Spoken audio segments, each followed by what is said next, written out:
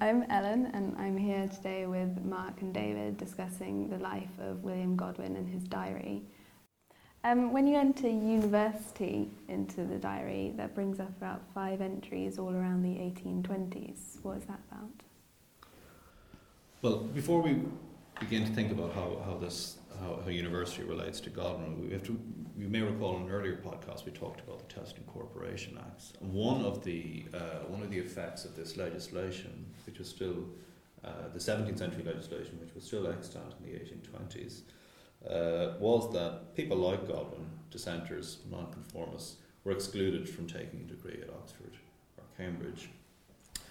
What they did then, people like Godwin, was attend dissenting academies, which were much more vibrant, I think it's fair to say, intellectual centres than Oxford and Cambridge were at this point. So I don't think they were disenfranchised, certainly from an intellectual perspective, but they were nonetheless not attending universities. This became a topic in the 1820s when Thomas Campbell, poet and political activist, began a movement to start a university in London for people who were not of the Anglican faith, a university that would be open to anyone regardless of their faith.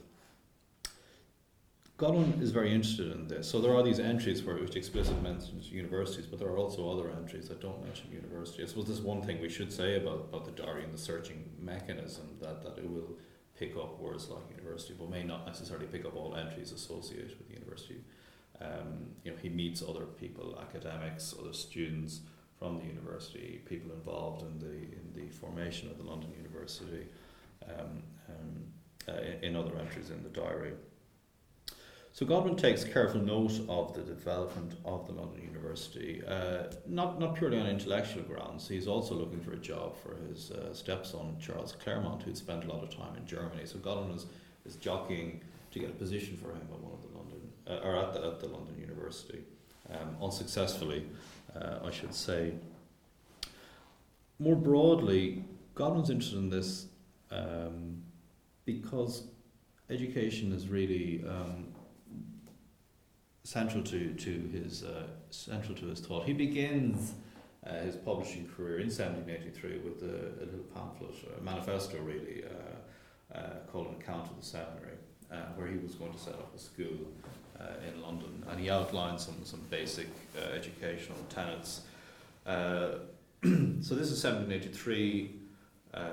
And he proceeds to write a number of works over the next few years, and it's difficult to try and capture Godwin. We've talked before about that he's a genuine polymath, that he's all these interests. But one way to try and think about him, think about his literary and his philosophical thinking over the entire period of the diary and indeed his life, is to think about education.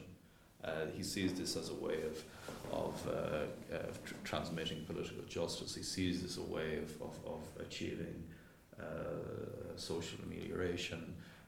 He sees this as a way of bringing people together, improving people. So education is always going to be education was always of great interest to him. But it's education not so much as instruction and more as kind of interaction. I mean, it's a proper idea of a university, isn't it? And a proper idea of education, not that we tell you what to think, but that we help you think. And it seems to me that aspect of it is, really central to his view as to the way in which progress is made.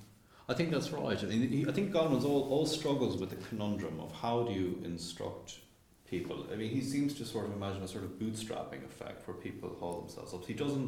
He's not terribly keen on the idea of the preceptor-pupil model, but he has great difficulty, I think, of trying to get out of it. Yeah. I mean, this is something I'm not sure he ever comes to terms with, or something. He has this view that some people are more advanced, more ahead of the world than the rest, and then he has this problem about, well, how then should they interact with those who aren't as advanced? and in a sense, the concentration on pedagogy is a concentration that says, it can't simply be the case that those who are more advanced can impose their authority on those who are less advanced. But then what's the alternative in terms of a picture of how intellectual exchange takes place? And much of his work is centred around that kind of problem. Mm-hmm. And I think this is why conversation is so important to his idea of communication ideas in relation, because it's a fairly... nebulous is perhaps the wrong word, but there's a fluidity to conversation that enables temporary moments of preceptor-pupil that can then be dissolved into kind of mutual exchange. And there is this sort of... it's less rigid, I think, than say, a lecture model at university. But nonetheless, I think it's certainly true that London University, I think he would have seen as a great moment, given his interest in the Test and Corporation Acts back in 1790, where he's involved with the movement against it. This is a tremendous moment, and it gives us some sense of the longevity of his career, that he sees this happening. And he's also, one of the things about the London University, if you look at the newspaper reports, is that there's this great emphasis on it being a centre of education in the urban environment.